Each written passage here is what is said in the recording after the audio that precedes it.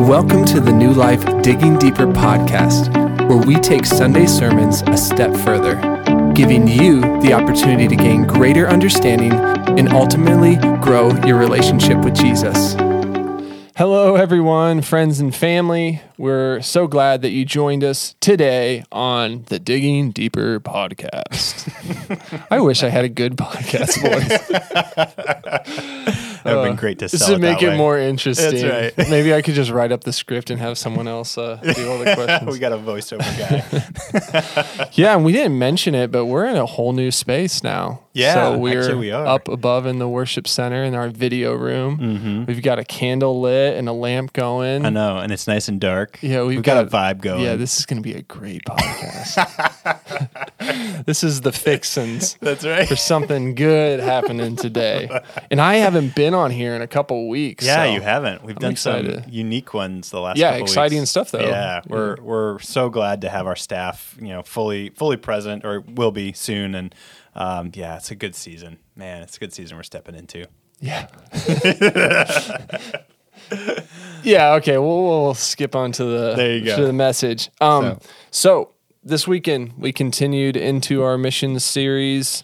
And let's just go ahead and why don't you give them kind of what the big idea was of the message? Yep. The big idea was that the gospel is how mission happens. The gospel is how mission happens. And so, yeah, we really wanted to tackle the gospel this week, to explain it, to lay it out. And we'll get into the details of all this, but like really go at the complete gospel. And the gospel is both the message that we carry, we share with people, but then it's also how people are made disciples. So, yeah, we really wanted to tackle that, get that clear. And if you weren't here this weekend, you definitely missed out. But yeah, we had an altar call at the end, and you encouraged people to tell their story, and people came forward and made a decision. Yep. It's just so cool. Yeah. So awesome to see how God worked in that service. And yeah, just It's really not excited something for that. We'd usually do that. We don't usually have an altar call, and so and hopefully that therefore when we do it, it is more of that meaningful kind of thing. I think sometimes in different contexts it can get kind of rote or kind of usual, but here we really wanted to make it clear, and we wanted to give people a chance to actually respond. So yeah, it was sweet to see people come forward. A handful made a decision to follow Jesus for the first time, and we're going to do baptisms in the near future. So we'll have that opportunity for people, which It's a great season right now. Yeah, it's pretty cool. Excited. And it's getting a little cooler out. That's right. And then it gets hot again, right. and you're That's like, is it going to be fall all of a sudden? You're like kind of excited, but at the same time, like, I feel like I'm grieving summer being over, I know. because you just... School's starting, and it's all different. Well, you now. guys have a pool at your house. We do, yeah. So We're going to keep it open as long as possible. Oh, nice, so. nice. Nice, I love it. So in service, you actually kind of gave a bit of the gospel presentation, and you labeled it in order, in logical order. So I'm just going to go ahead and read it aloud for those who weren't there this weekend. This is something you also had people fill out in service, which I thought was a great addition to the service. The first thing that you said was kingdom, the restoration of God's good rule over all things. Number 2 was Christ. Jesus is King who saves. The third element was death. Jesus died for our sins. Then where were we at? 5? So I said? 4. 4. 4, resurrection. 4 is resurrection. Jesus was raised to renew our lives, yeah. our lives. Have this. And I should have actually numbered them. Okay. And now we're at 5, right? Yeah. Repent, turning around, giving allegiance to Jesus. Yep. And then at 6 is believe, trusting in, relying upon Jesus. 7 is follow, aligning life to Jesus, becoming like him. Yep. At the end of this, at the end of all this, you kind of encouraged us all to tell our story. And so, as I mumbled through that logical order there, sorry guys. How would you prop that up in a way that could be helpful for people to understand how understanding that logical order can help us understand how to actually tell our story. Yeah, that's really good. So essentially, where I really got this, there's a book that I read. It's called the Discipleship Gospel by Bill Hull and Ben Sobels. That was the book that really like clued me into a lot of this, and they do this similar kind of framework. So I'm bringing a lot from that book just to give them that credit. But what I appreciate is they're trying to capture in kind of propositional or like statement sorts of terms the story of the Bible. And I think when we see these 7 elements, because, 7, that feels like a lot. There's a lot going on there. But see it as a story, as a flow of a story, then I think one, makes a little more sense. 2, I think it's a little more memorable. Like we can trace out, it's like, okay, God's kingdom, it's coming or it's good. And that means we need to have a king. And Jesus is that king, and that king is different. He died, but he also rose. And so what do? We repent. Then we believe and we follow. Like if you start to see that as a story, as a flow, then I think you begin to see your own story that way. So like one way that you can capture sharing the gospel through your story is before Jesus, then you meet Jesus, and then after Jesus. And this story is that flow as well when you start to see like, oh, okay, here Jesus shows up, he makes a difference, and how does he make a difference for me? So I think thinking about the whole gospel as a story, and then beginning to see our story in that story allows us, I think, to click some things in place. And so how does your life reflect these 7 or one of them or a couple of them? And so run with that. I think as we're thinking about our story, just capturing it in these terms allows us to be able to share it in a meaningful way and in a personal way too. So that's what I hope when we hear, again, this is a lot. There's a lot of content here. But when we get it all kind of in place and see that as story, our story can also echo it and reflect it. So that's my hope, is that we'll see our story in the story as people are sharing. I think the gospel story also speaks to the same thing for us when we say, what was your life like before Jesus? I mean, that's kind of the same thing. What was life like before Jesus in the gospel story too? Yeah, right. So I like how I like seeing the similarities of how those things can work together. I am struggling today for some reason. Goodness. Hey, it's real. We're super real. That's right. We're not cutting this. You're going to hang in here. And so in service, I felt like at one point there was almost an audible response from people when you started talking about kingdoms. And I felt that for myself for sure. Just the idea of, I always recognize like, oh yeah, God's kingdom. I like get that. But when we think of sin and we think of, sin nature and the other stuff that trips us up, sometimes I haven't really thought about those things as their own kingdoms. And kind of as you started to narrate that, it was an aha moment for me of like, oh man, what kingdom are we really actually chasing after? Whether you think it's one thing or not, or you might say that on paper, what is a kingdom that you think Christians easily get tripped up by or cause distraction? I think, and I'm drawing on my own life here quite a bit, I think the good person kingdom, I don't have to really call it better than that, but like if I'm doing all the right things, if I'm a good person, I'm doing the Christian things even, I think we see like, oh, I'm building this kingdom up. It's a good thing. Like, look at me. We're still not actually building God's kingdom, even though it might look like color and shape. Oh, it's all kind of, but at the heart of it, it's not.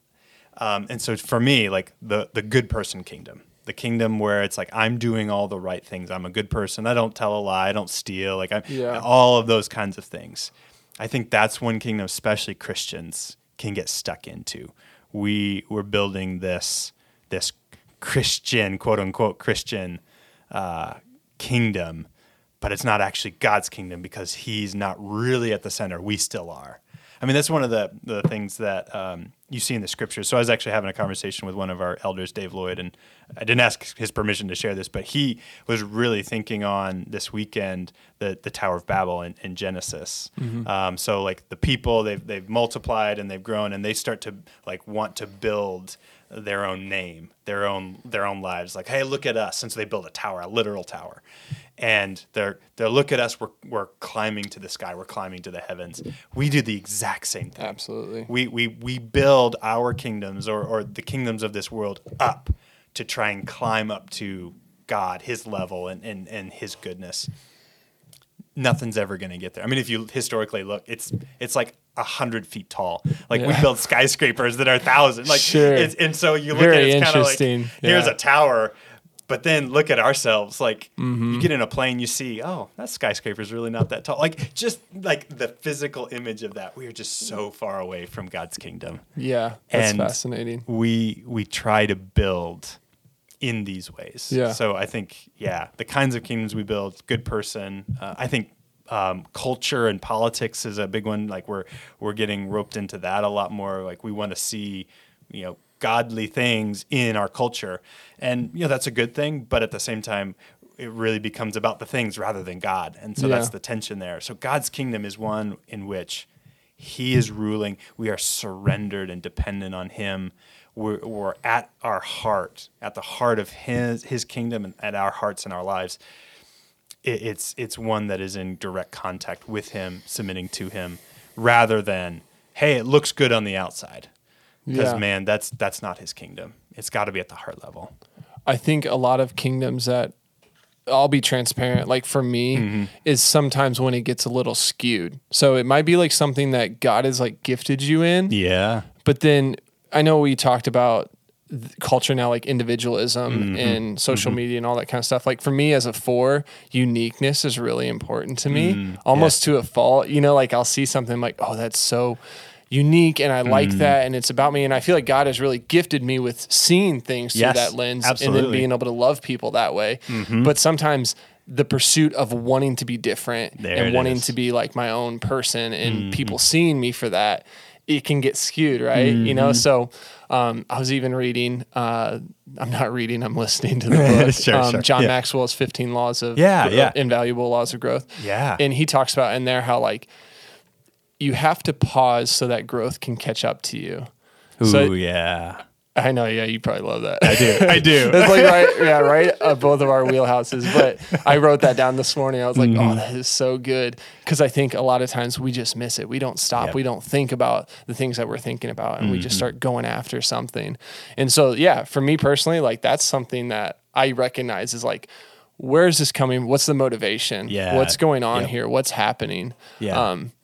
So I would encourage people to like have some noticings and have some moments where you can stop and think. And we just went through a Sabbath series and like, that's a great time to reflect and think about what God's doing in your life and where your thoughts are at. Yeah, absolutely. And I appreciate too, like, what you just said that, some of these things, they're good. They're like 95% of the way there, but they just get a little skewed, a little bit off. Yep. And I hate to say it, like that makes all the difference in the world from a kingdom of this world to God's kingdom. Yeah. Because it's the heart. Like He gifted you with this uniqueness ability and seeing with fresh eyes. Like I see that.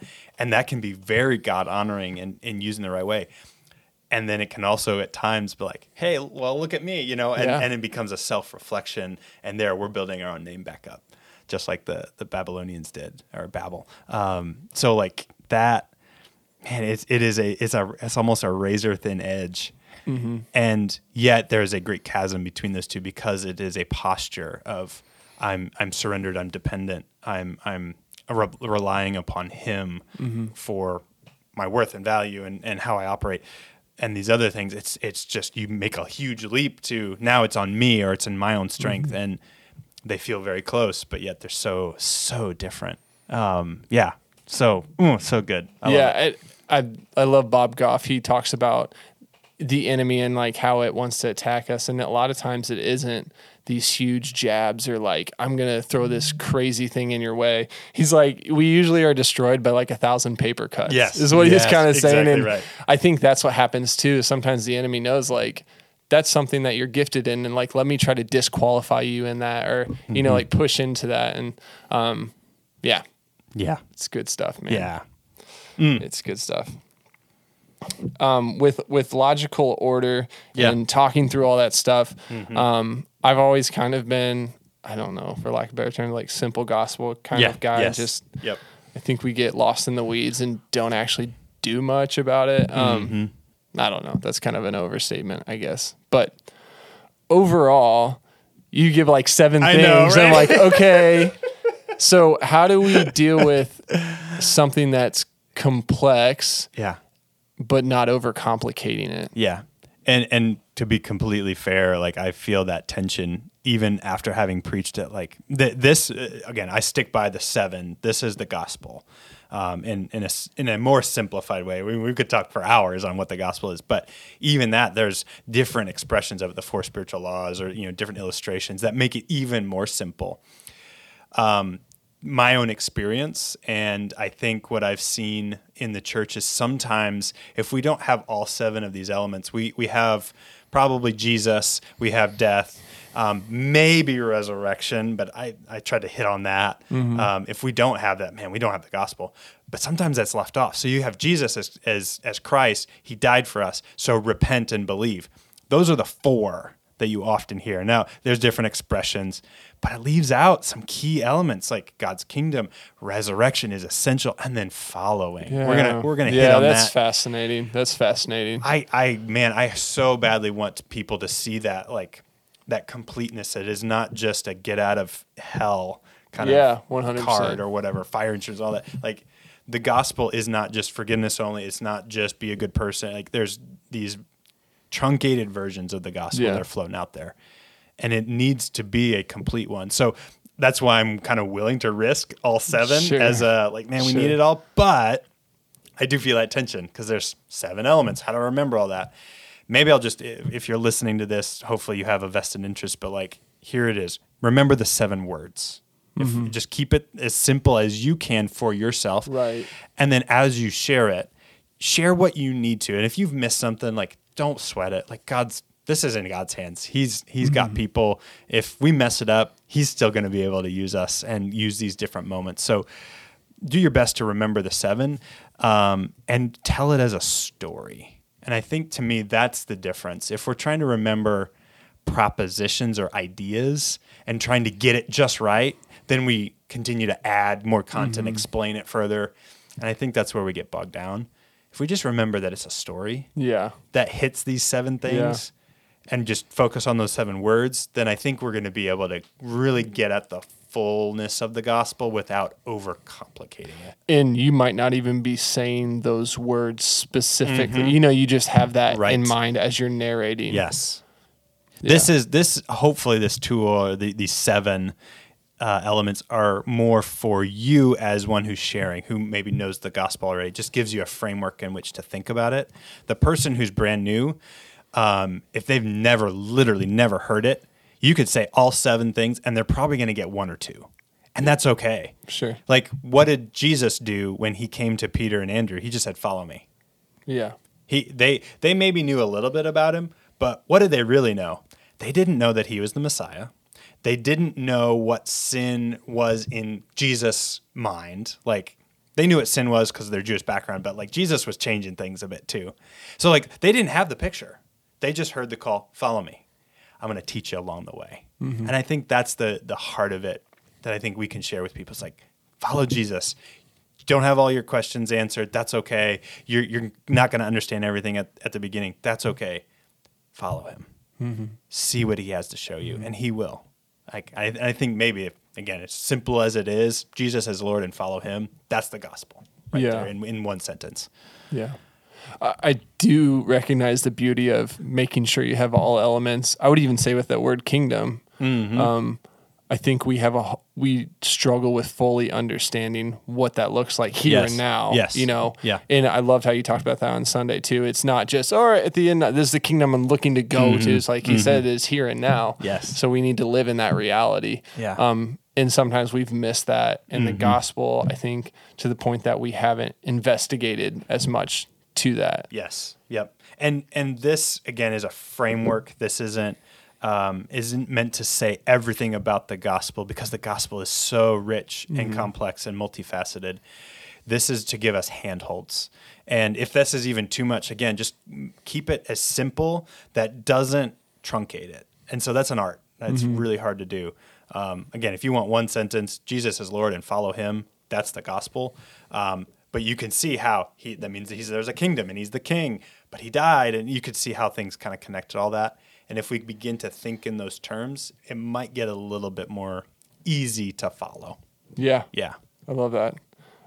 Something I've been processing too ever since Sunday is like, how do we tell our story as a church, like corporately as a body? Yeah. Because this is somewhat individualistic. I mean, the way that it was presented and thinking about telling our personal story, but yes, how does the church do that collectively? Yeah, that's a great question. I do think we have a tendency to think in very individualistic terms, and I do too. I mean, I presented it that way on Sunday, like think about this as your story. But our church collective is made up of individual stories, but then we also share a story together as a church. And so, look at the history of a church and how do you see God's faithfulness? How do you see the gospel manifest in different ways? And so I am curious for us to like push into that question. I almost don't have a great answer for us right at this moment. Yeah. But it's one of those things that I think if we see our whole church body embodying this story together, we begin to see new facets of the story, new facets of the gospel that maybe we hadn't seen before. And his goodness, his dying for our sins is not just for my individual sins, but it's for our collective sin, the corporateness of sin too. And like he's doing that for us, and he brings renewed life individually and as a church. And I think we're experiencing some of that. Like we really do sense God's doing something right now. And so inviting people into a family, into a body, into a group is part of that story too. And that's what I hope as we move forward as a church with this, that we'll see ourselves on missions like, hey, I want to share something cool with you. Come with me and see with this group of people, and you're going to see the story played out in many different ways. So I'm hopeful that we'll be able to capture that in meaningful ways corporately, and not just a collection of individuals. That is true, but it's our story, our collective story as well. And so that's probably a growth edge, and we can push into that and see what does God want to show us as it comes to that. Yeah, I just appreciate, man, you giving this message. I think it's good. I think it was you as a leader equipping us to do the work, it wasn't, self-help message or, certainly not behavior modification or something like that. Is just such an incredible message. And I feel like you felt it from the beginning of service to the end of service on Sunday, and God's presence was strong. Always is, but yes, we were aware of that sentence. I always, he really showed up today. Not so much last week. No. So, anyways, we love you guys. We appreciate you. Yeah. If you have any questions, come hang out with us on a Sunday morning if you aren't already, but you can also just email us at contact@newlifeonline.org. If you aren't currently coming to New Life Church, we do have services at 10 a.m. on Sunday mornings. So we'd love to see you there, and we will catch you next time. See ya.